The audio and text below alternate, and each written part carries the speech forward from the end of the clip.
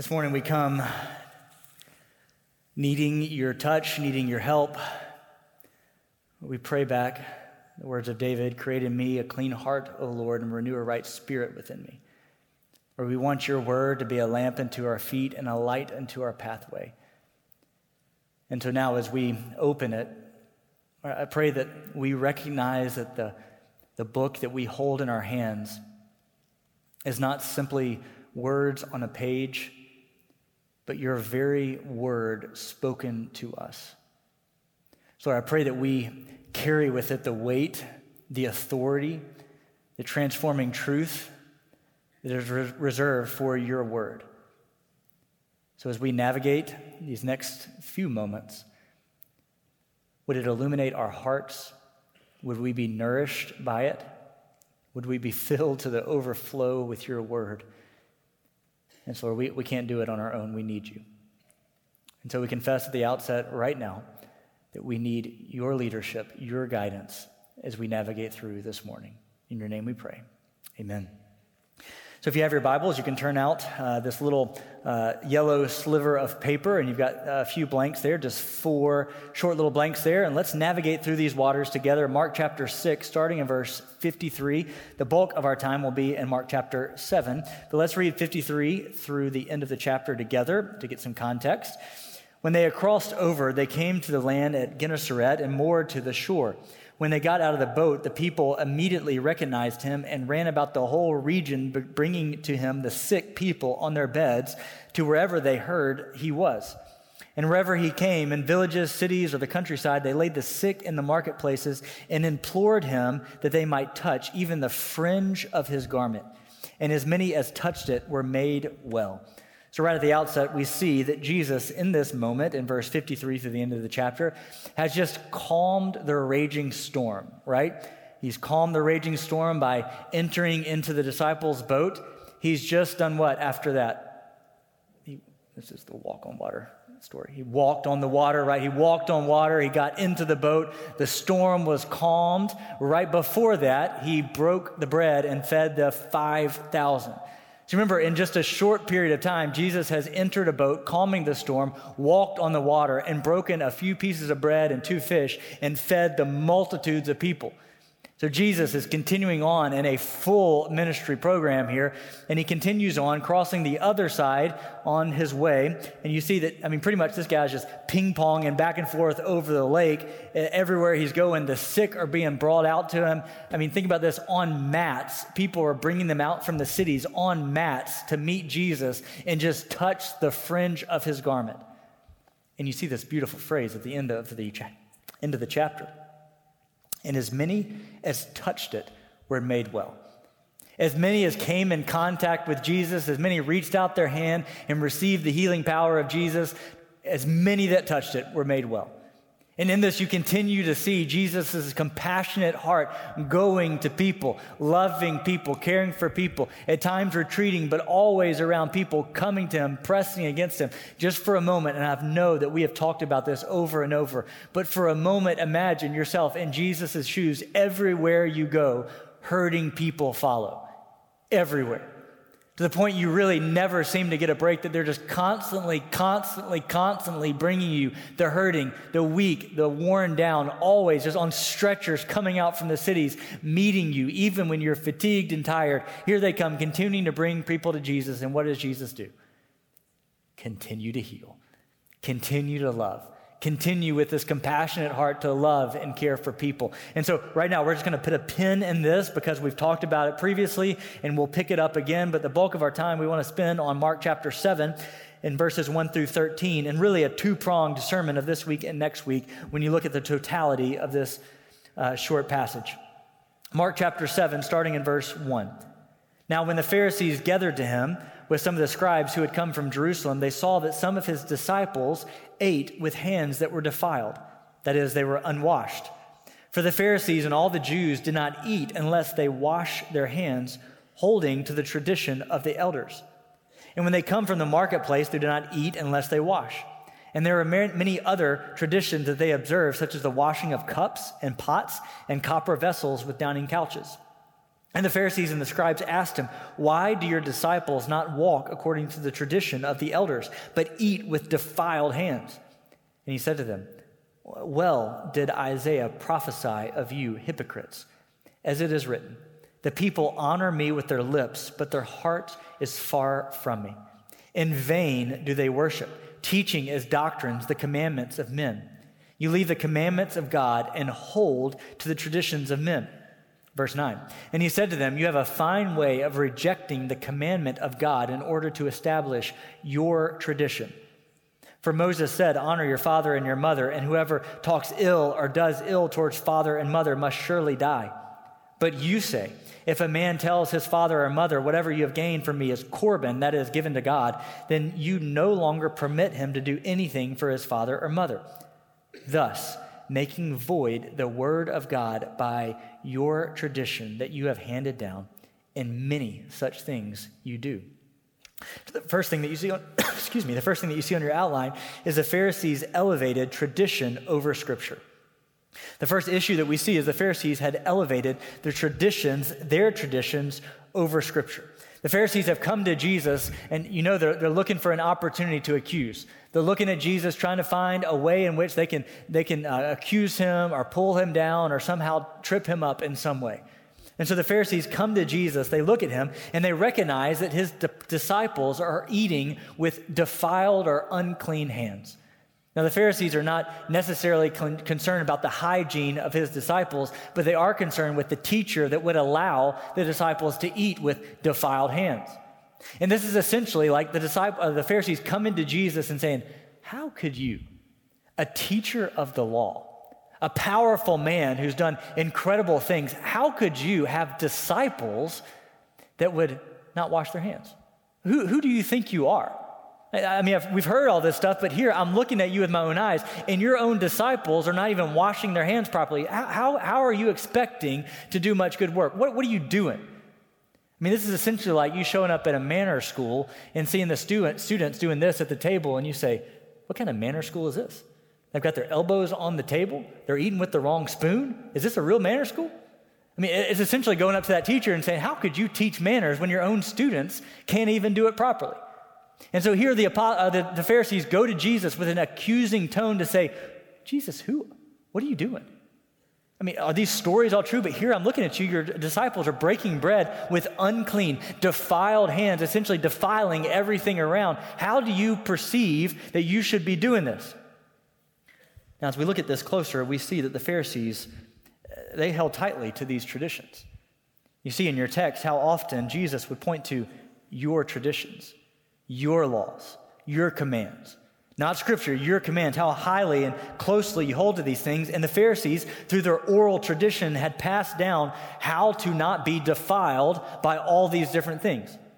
God had given the law, which was this beautiful law, and the Pharisees, through oral tradition, had created the Mishnah, which they said was like a fence around the law. They were so concerned about breaking the law that they put up this huge fence around it so that they would never get close to it. So they did all these volumes upon volumes upon volumes of works written about how to do all this stuff so they wouldn't break the single law. I mean, even in the washing of your hands and washing of cups, volumes upon volumes written, called the Mishnah. I mean, essentially, if you were eating with a cup, it had to be washed in one way, but if it had a rim around that cup, it was washed in another way. If it was a flat piece of a plate, it was washed in one way, but if it had a rim and was facing a different way, it was washed in a different manner. If you went to the marketplace and maybe you touched something or rubbed shoulders with somebody who was a Gentile, you had to take a full bath and bathe in a certain way so that you would no longer be defiled. This is what the Pharisees were after. To be ritualistically clean. In the midst of seeking after these walls in which they did not want to touch the law, they missed the heart and intention of the law. And so the Pharisees here are coming to Jesus, frustrated by Jesus' apostles not washing their hands, not doing the things that make them ceremonially clean. And you see, Jesus does not take much time to discount them. He simply says, "Well did Isaiah prophesy of you hypocrites." These people, they honor me with their lips, but their heart is far from me. And he gives them another example of how they have missed entirely the point of the law. He calls out Corban. He talks to them about Corban, and this is a very strange in our 21st century land to think about Corban, but what Corban essentially is saying is that the people could designate their stuff, their estate, all their belongings, their finances, they could give it to the church, give it to the Lord. They could essentially say, all my estate, all my money, all my stuff is Corban. I've vowed it to the Lord, it's pledged to the Lord's service, and so it can't be used for anything else. Now, I can use that however I want, but if my parents, who I've got a command from the Lord to honor my father and mother, but if my parents need help because I've vowed it to the Lord, sorry, Mom and Dad, you're out of luck. So essentially, by giving it to the Lord, by giving it Corban status, they're taken out of their responsibility, their God-mandated responsibility to take care of their parents. And so you see, Jesus is upset with them because they say, hey, you're doing this good thing. You're pledging your stuff to the Lord, but at the same time, you're doing it so that you can keep all your stuff and not have to do your sacred responsibility of taking care of your parents. You see how the Pharisees had elevated tradition and these other laws above Scripture. And Jesus is quite upset, quite frustrated with the Pharisees, elevating commandments, elevating their tradition over the truth of Scripture. As you come at this, friends, you can obviously see Jesus' frustration in their tradition. And if we're not careful, we also can fall into this category that none of us in this church and in this place, watching online, would ever say that we feel that we're Pharisaical. One of the most difficult things to self-diagnose is our own Pharisaical or self-righteous attitude. It's incredibly difficult for us to see in ourselves. And so when we look at this, we say, Mark, we don't have Corban nowadays. Last I checked, there's no Corban laws. We're not under Corban. We're not vowing our stuff and not taking care of our parents. That this stuff was just a long time ago, and so we have no need of it today. Why are we even still talking about Corban? Let's move on to something else. But if we're not careful, like we've done in previous week with the disciples, we can easily point the finger and say, disciples, why did y'all miss it? Pharisees, how can you miss it? Over and over, the Lord is right here, and you're more concerned about washing your hands than you are about the heartbeat of God. And if we're not careful, friends, we can easily shift into the gear of tradition and all of these outside cultural influences rising higher than Scripture has a place in our hearts. If we're not careful. If we're not careful, we can let good, right things. There is nothing wrong with tradition. Tradition is good and at times can lead us closer to the Lord. There's nothing wrong, inherent, and evil about tradition. But if we are not careful, tradition can be raised up higher and to the point of being supplanting Scripture. Can I tell you two places in which I've seen this work out as I've thought about this? Is growing through college, every new year, I desperately wanted to get more into God's Word and read God's Word, and so I did what most believers do. I got on a Scripture reading plan, a Bible reading plan, to read through the Bible in a year. And it was going great the first day, Genesis 1 through 4, and read it, check it off. Genesis 5 through 7, check it off. And there came a point, week after week reading it, where I began to think, yeah, I'm doing pretty good. Checking those boxes. You see all those check marks? Checking them, checking them, checking them, checking them. There came a point where I felt a little bit self-righteous. I'm just checking boxes of my Bible reading. I've got myself together. I've got my plan together. And I began to just feel like this tradition, this churchism, this just going through the motions was just a thing that I was doing instead of saying, Lord, would your word today lead me and guide me and change me and affect me? It became a check mark of my faith rather than something that I was wanting to nourish on and feast on. This checkbox became a way to feel self-righteous and holy before the Lord.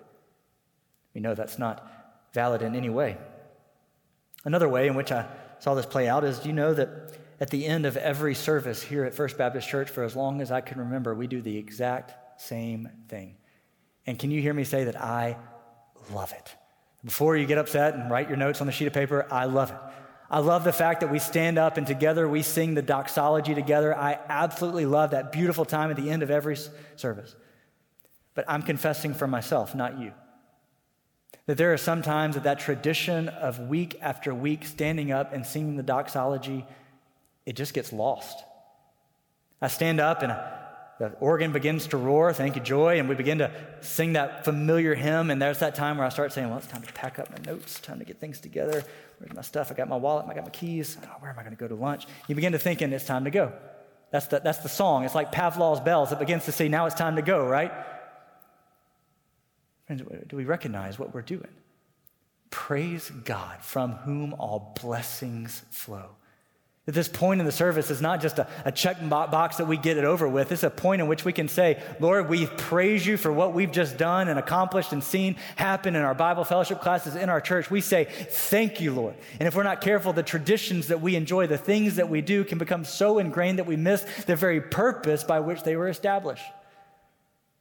Our getting up in the morning and opening and feasting on God's word, our prayer times can just become a normal part of our religiosity that we miss Jesus right smack dab in the middle of it. Friends, I know it's difficult. I know it's difficult to look at ourselves and say, Lord, where am I self-righteous? Where are those places in my heart that I feel this salvation by hand washing? That I feel justified in the things that I am doing with my religiosity or my religion. I don't want that. I want Jesus. And we do that by allowing God's word to be the lamp unto our feet and the light unto our pathway. That this word becomes our north star that leads us and guides us. And when the pendulum begins to swing too far in the other direction, we say, no, Lord, bring me back to your authority of your word daily. Friends, in anything, we could go through a laundry list of traditions in your home, in your family, in your circumstance.